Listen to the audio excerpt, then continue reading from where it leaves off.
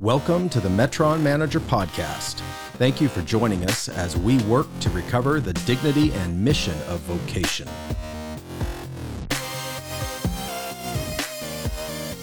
Learn more at metronmanager.com.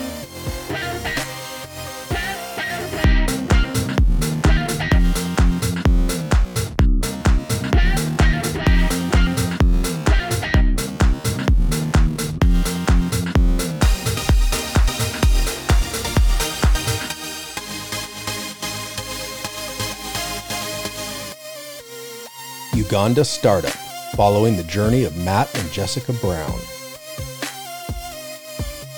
American couple Matt and Jessica Brown are relocating their family to the remote town of Karuma, Uganda. With extensive medical training, international experience, and knowledge of multiple languages, the Brown family have developed a marketplace solution to meet a crucial need in Uganda: clean water. Their nonprofit organization, Lilies in the Field, aims to stand up a company called Blue Mazi as a marketplace response. Access an unfiltered view of what it is like to co-labor with Christ in a marketplace enterprise. Follow the unfolding story of the Brown family into one of the most challenging regions of the world, Africa. Okay, so welcome to the Metron Manager Podcast. I'm your host, Jonathan Nowlin. Today we're going to be speaking with Matt and Jessica Brown. They are the founders of the nonprofit called Lilies in the Field, and they're the stars of this podcast series that we're titling Uganda Startup.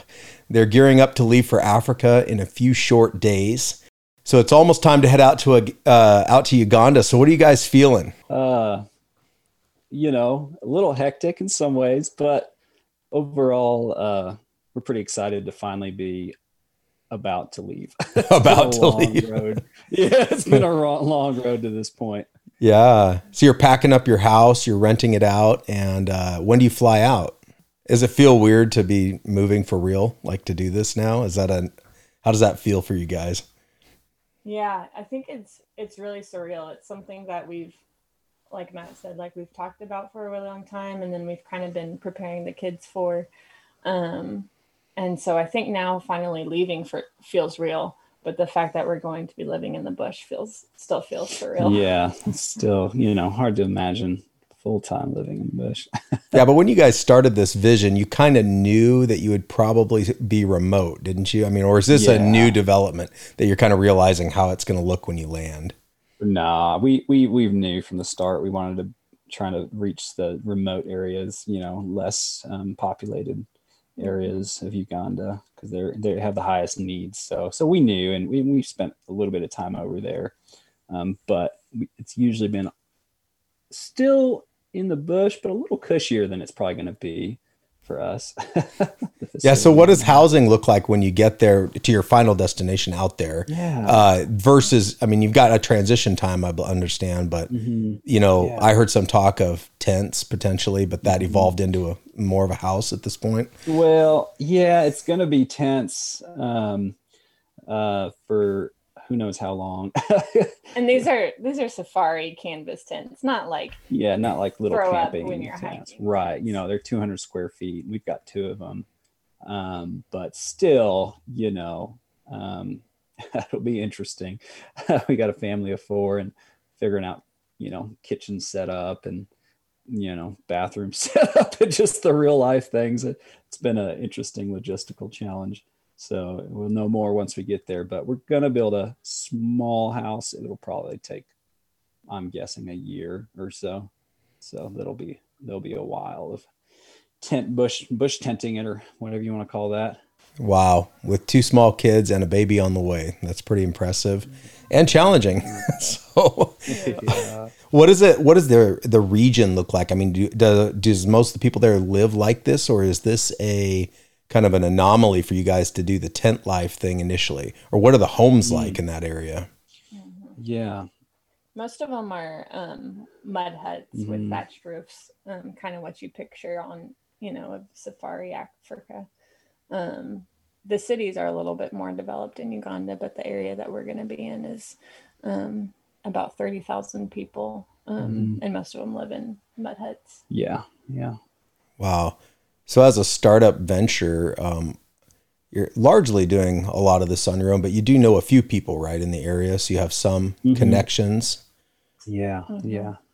Yeah. There's a couple from our church that has a separate sort of vision, but we're going to be sharing land with them.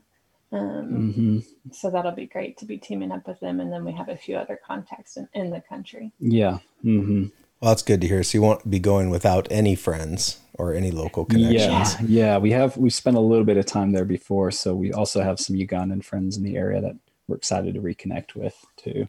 Oh, that's great. So in a previous interview, we covered the vision and the activities to some extent of Lilies in the Field and your business startup concept. But can you give us for this episode just a quick synopsis of what that looks like for this audience? A little bit of the history, and what does the vision look like when you arrive? Like, what are you trying to get done in the near term? Yeah, good question. Near term, so landing and probably first couple months, honestly, will just be getting our family established. Once we get to where we're, safe and have shelter and just the basic necessities of life, then we're going to continue on developing we have a little piece of land in Karuma town, right in the dead center of town. And so, we've been actually developing that piece of land for a while now remotely through some contract labor. But we're going to be getting into some more kind of particular construction that we're going to have to do. So being on the ground for that, we'll be able to, kind of have more hands-on with the construction that's going on.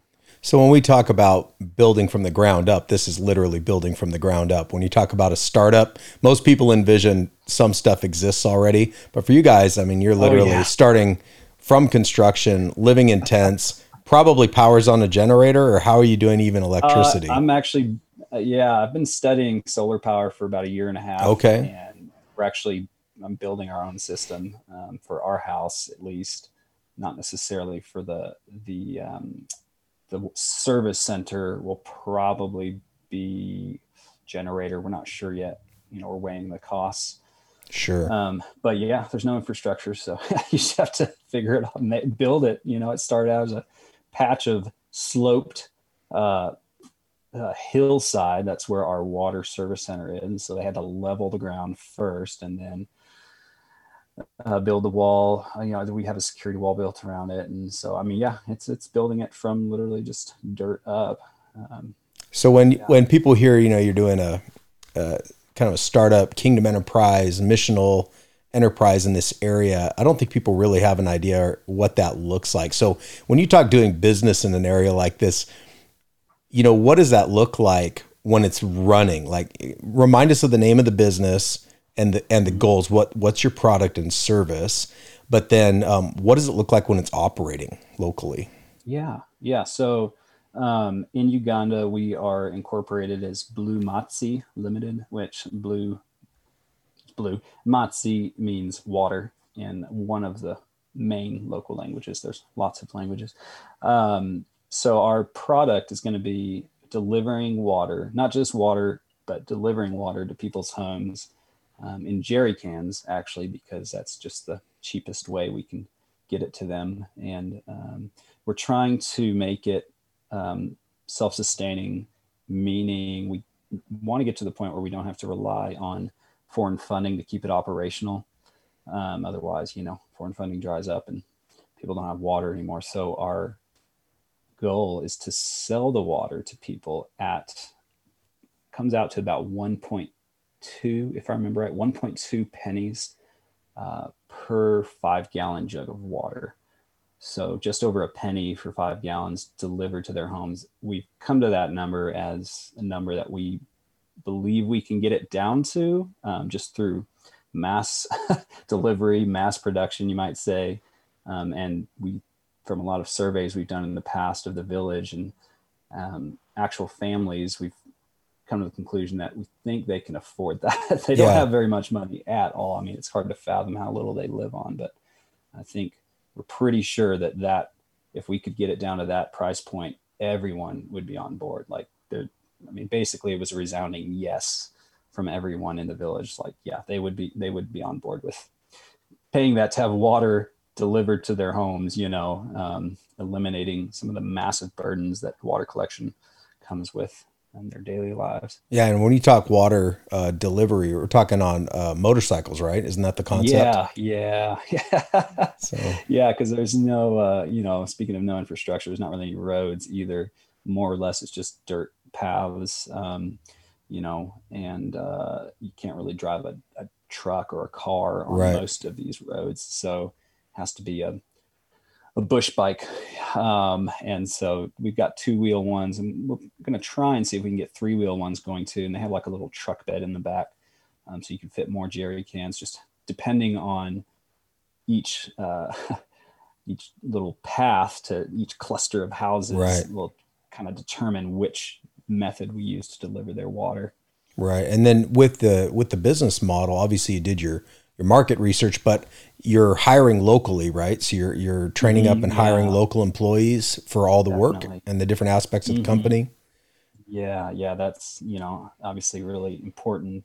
Not just, for so many reasons. One, it's empowering for the local community to be involved. If you have families from the community who are working for this service, that is benefiting the community in such a massively tangible way. I think that would be really empowering. And also unemployment's just massive over there. So, we can give the jobs, we want to. And also, if we're using local labor, we're able to keep our wages down, and we're going to pay, we're hoping to be able to pay more than what people would normally make, but just still that allows us to keep it where it's kind of within the local market value, Right. people are making local salaries, and then they're also, be able to put back into their community without causing too much inflation. That can happen if you have these massive disparities in salaries, so Sure. it kind of balances itself out, but really just excited to have a local workforce that we're involved with, not just with them, but we're hoping that it can be a whole community approach where we have some sort of input into even our workers' families, Right. Just kind of playing around with ideas with that. Are you guys doing anything with your medical skills while you're on site there, or is that kind of taking a side seat for this season? Yeah, it's kind of taking a side seat for this season. We're both kind of medical. I've been the one working full time the last 2.5 years, and Matt's been the one staying at home with the kids. And so we just feel like it would be a better use of our time and resources at this point for me to stay home with the kids and to not just throw them to the wolves. Yeah, they got to adjust to tent living somehow, right? That'll require mom on hand. Yeah, exactly. Yeah. They're at a good age to do that. Yes, I think very flexible. Well. Yes. And I'm sure eventually the word will get out that, we have some medical skills, and I'm not opposed to using them if they're, we absolutely need to, but right. I'm not planning on setting up shop. Yeah. That's good to know. Okay. So, getting things lined out to this point, obviously it took a lot of personal investment, and for people who are thinking about, hey, I'd like to do something like this in Africa or another part of the world, can you share with people like what's the level of personal sacrifice and focus you have to put into pulling something like this off? Because you guys have been thinking about this for years, haven't you? Yeah. So our first trip, well, it really started before we got married. We both kind of had a heart for quote unquote missions and didn't really know what that looked like. Matt was a missionary kid, and I spent some time in South America in college, and we just really enjoyed traveling, and we love Jesus. So we thought, yeah, someday we'll go somewhere to do whatever God wants us to. So about 7 years ago, wow, we were kind of looking around for a place to go, and a trip to Uganda came up, and we were both working minimum wage jobs, didn't really have a lot of extra income, and couldn't really afford even flights to Uganda. Yeah. God just miraculously provided them. through an anonymous donor. Yeah.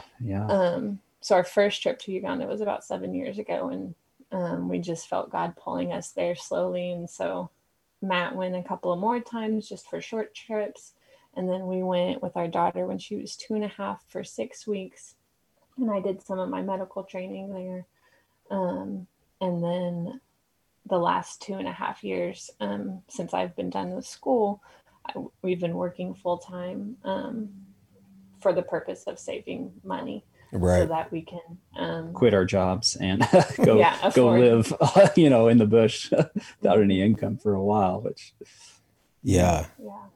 And we've made a point to pay off our house and pay off our cars and have no school debt. And so, I mean, it's taken a lot of time and patience and hard work. But a lot of focus. A lot of focus. Yeah. It's kind of a singular point in the distance for a long time. So when you talk about anticipating moving in 4 days, it's like, wow, man. Yeah. This has been a long time coming. But I think it's good for people to hear this, because a lot of people have a real immediate mentality about things like, hey, in a couple months, I'll just pop over to Africa and start a business or something but looking at, what it's taken in your personal lives to focus on that distant point, to get to this stage and to be able to actually lean into this in a full-time way. That definitely has taken focus and concentration and sacrifice that I don't think a lot of people consider in the lead up of getting some of these ideas, even if they feel they are from God. Yeah. Mm-hmm. And now you guys are pregnant as well going into this, correct? So you got a little one on the way. And how old are the other kids? Yeah. So Kate is our eldest. She just turned 6. And then her little brother's name is Jude, and he is just a little over 2.5. Wow. What would you guys consider to be like the biggest unknown at this point in the journey? Like, what are you facing that's really something you just are like, I don't know what's going to happen or what it's going to take? Good question. It's probably a few things. There's a lot of unknowns. Yeah, a lot of big unknowns. Yeah. What Jude will eat for dinner? Yeah, what he'll eat at all. Yes. No. Our living situation, just how it's going to actually look day to day is really like, is it going to work? Is it going to work? Is that going to work? Yeah. Are the tents really going to work? That's a big one. And one other one is with our water service. Now we're a little ways away from actually drilling the well. We have a lot more infrastructure to get developed, and we still have it's looking like we might need more funds for the well drilling than we initially had budgeted for. So we're like, okay.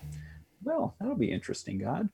Are we either going to have to come up with some more funds for that, or else you're going to show us how to do it not so expensively as the big, companies are telling us we're going to need? Because fair enough, it's a huge borehole that we're trying to drill. Not just the borehole, but the pump that you need for it and the generator to supply 200,000 liters of water a day for this community I'm responsible for making these, decisions I hadn't, realized was going to be so massive. So those are just kind of unknowns. Honestly, there's not a lot of stress or anxiety around that because God has always provided before.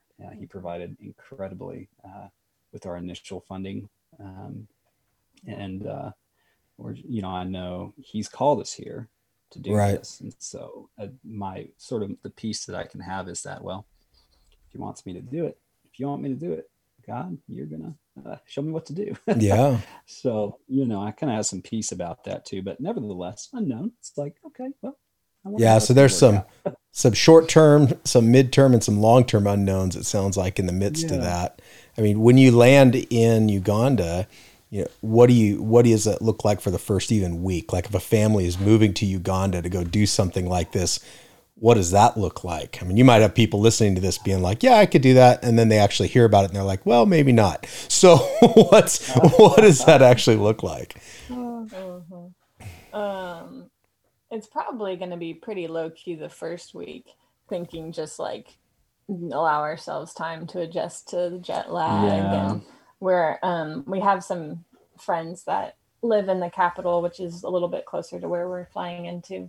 And so we're going to stay at their house. And, that's really, really cool. So you've got this, I would almost term it like a phase one here from when you land till September when the baby's due. So in my mind, I'm wondering, what do you hope in that window of time emerges? Because we're going to be following this story of how this is working out for you guys, what it's like for your family, how to pioneer a business in a context like this, accomplish, your goals. So what would, if it were to work according to plan, what would you hope you would see by September? Yeah. So I would hope to see ourselves first and foremost feeling like we safe and secure. And then once I feel confident that we're taken care of, my wife and kids are, set up to succeed. And that's just just daily life, cooking, cleaning, sleeping safely, being able to do homeschool for right. Kate, all this stuff. Once all that, our transportation, our vehicle over there, we have one already, but still just outfitting it and getting it ready to go. Once all of that's figured out, then I'd love to be able to get some more of our construction going on our site. We just have some buildings to get set up on the inside of our compound. We've got this wall around it, protecting the interior. Theft is rampant over there. They just put up a gate today, a huge gate, just got some pictures. So that was exciting. But, the inside, start developing the interior of the structure. We have to have vehicles that are going to be delivering. So we might, I don't know, it might be possible we could even get some testing. That'd be really exciting if we could do some test runs, honestly, because that's going to be a big part of it, seeing how fast can we deliver. Because we're going to be like FedEx, just trying to boom, boom, boom, drop water off as fast as we can. Right. The faster we go, the cheaper it is. And so if we could even get some test delivery runs in, that would be really exciting, just to get some real world examples of what this is going to look like, plug it into the Excel sheet that crunches all the numbers. Yeah. I don't know. A lot of possibilities on the list. Yeah. So you're hoping at least to have a tried and true model, at least test run, some development done by that point. How far do you think you'll be on the vision for the well at that point? Is that still future out from there, or are you starting to drill by then? Yeah. So the well is going to be the last step actually in the whole process. We already know where water is. We know it's there, and the depth will have to go. But if we drilled the well now without staff, we're talking like $50,000 worth of equipment would just be stolen overnight. So wow. We don't want to pay for security staff just to be sitting around for months watching this when we're not actually operational, or paying staff just in general. So because we're trying to keep everything as low cost as we can.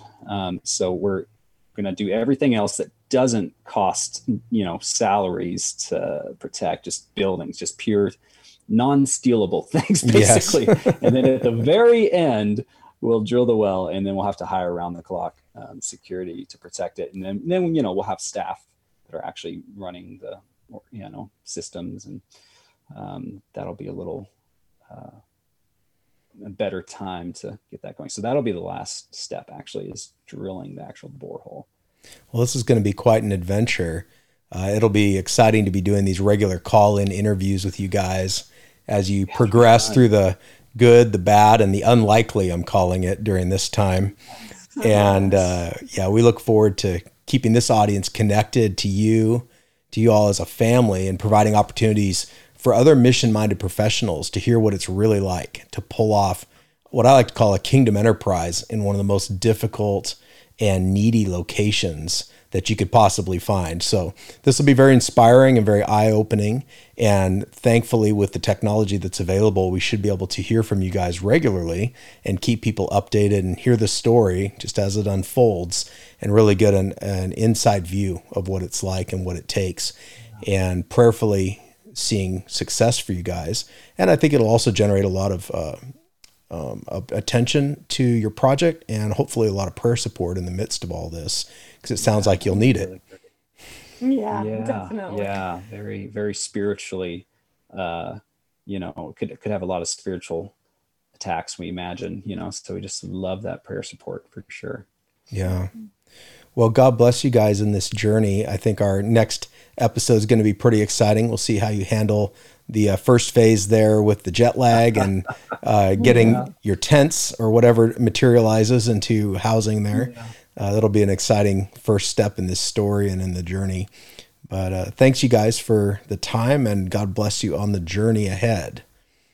Thanks, Jonathan. Great talking to you, and look forward to it next time. Thank you for listening to the Metron Manager Podcast, presented by Jonathan Nowlin and the Metron Manager Project. Remember, God has given you permission and a commission to work. Learn more at metronmanager.com.